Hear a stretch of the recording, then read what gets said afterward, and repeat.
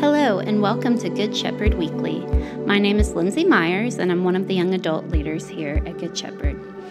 As we started this 21 days of prayer, I wanted to read through the Gospels, but I didn't make it very far before I had to stop and pause for a little while. And so for the last couple of days, I've really been focusing in on Matthew chapter 5. And so I want to share with you today and have us pray through together Matthew chapter 5, verses 3 through 10. That portion of Scripture is commonly referred to as the Beatitudes. And blessed are the poor in spirit, for theirs is the kingdom of heaven. Blessed are those who mourn, for they shall be comforted. Blessed are the meek, for they shall inherit the earth. Blessed are those who hunger and thirst for righteousness, for they shall be filled. Blessed are the merciful, for they shall obtain mercy. Blessed are the pure in heart, for they shall see God. Blessed are the peacemakers, for they shall be called sons of God. Blessed are those who are persecuted for righteousness' sake, for theirs is the kingdom of heaven. So, Lord, we come before you and we recognize so many of the things that we have looked for and longed for in life. You give us right here in Scripture of how those things can be obtained. And so, Lord, we just come before you right now and we open up our hearts and we ask, Lord, that these scriptures would be true of us. That, Lord, we would be poor in spirit.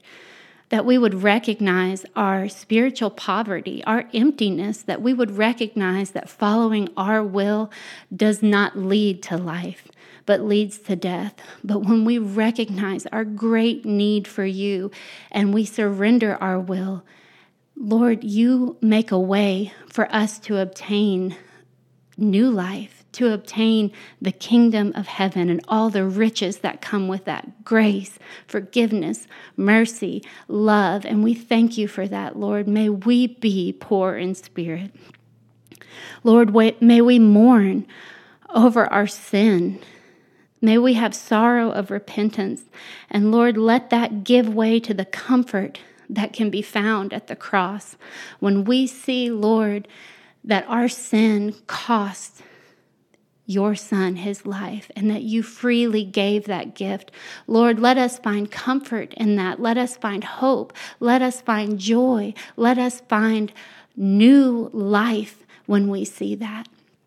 Lord, help us to mourn and to be brought to repentance over our sin, but then to find the comfort of forgiveness that comes from you. And Lord, we ask that you would help us to be meek, that the humility that we need in this life as we look to you, Lord, that would give way to a contentedness here upon this earth.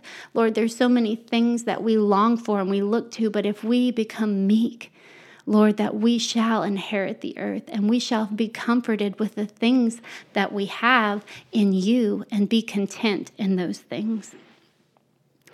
And let us hunger and thirst for righteousness. Lord, this is the one that convicts me the most because I realize the promise of being filled is a longing that I often express, feeling like there's emptiness in my heart at times. And I can see that that's been because I have hungered and thirsted after things that are not of you.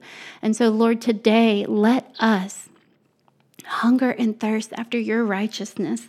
Let it be. So often we are like that woman at the well who keeps coming back day after day after day and lowering our water pots and doing all the work to try to fill ourselves. And you're standing there saying, whoever drinks of the water that I shall give him will never thirst. But the water I shall give him will become in him a fountain of water springing up into everlasting life. And God, that's what we need. We need everlasting life. We need something that never runs dry. And so, Lord, I pray that you show us ways in which we are hungering and thirsting after things that do not fill, things that leave us empty in this world. And God, let our response be like that woman at the well who left her water pots. Let us leave the things of this world that have left us dry and empty, and let us look toward you and hunger and thirst for your righteousness, knowing that you said that we will be filled. And Lord, let us be merciful. As we have obtained and received your mercy, Lord, let us in return give mercy to others. Let us be pure in heart. In Psalm 24, David said, "Who may ascend into the hill of the Lord, or who may stand in his holy place? He who has clean hands and a pure heart, who has not lifted up his soul to an idol." And God, I pray that that can be said of us. Lord, when we look around right now, sometimes it feels like the world is on fire and where is God? Where is God? But Lord, you told us if our heart is pure that we will see you. And so Lord, I pray that we put aside the things that cloud our judgment, that cloud our vision from being able to see you. And Lord, with clean hands and with a pure heart, let us come before you and let us see you. Let us see you at work in the chaos right now. Let us see you at work in our lives when we feel like we don't know which way to go. Lord, let us see you pointing us in the direction that we can follow. Lord, give us pure hearts, we ask. And Lord, let us be peacemakers. You are the God of peace, and you sent your Son, who is the Prince of Peace. And so you said that blessed are the peacemakers, for they shall be called sons of God, because you are peace.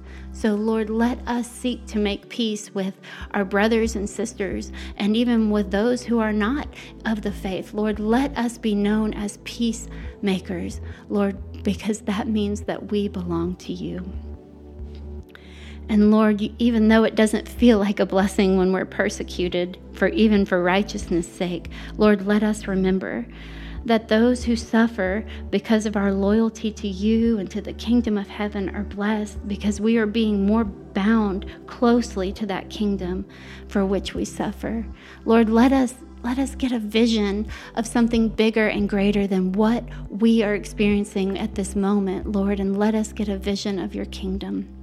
And Lord, I just thank you for your word. I thank you for the power that your word brings and the peace that your word brings.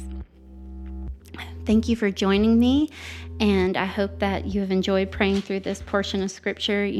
Just found, as I said, that there's so many areas of my life that I'm looking to see God, and I'm looking to be filled, and God lays it out for us right here, gives us the prescription for those very things. So as we look to him and we put aside our ways of doing things, so often God's ways are so completely different than ours, then the promises are there. The fullness will be there, the vision will be there, the comfort will be there, the hope will be there, and God's grace will be there.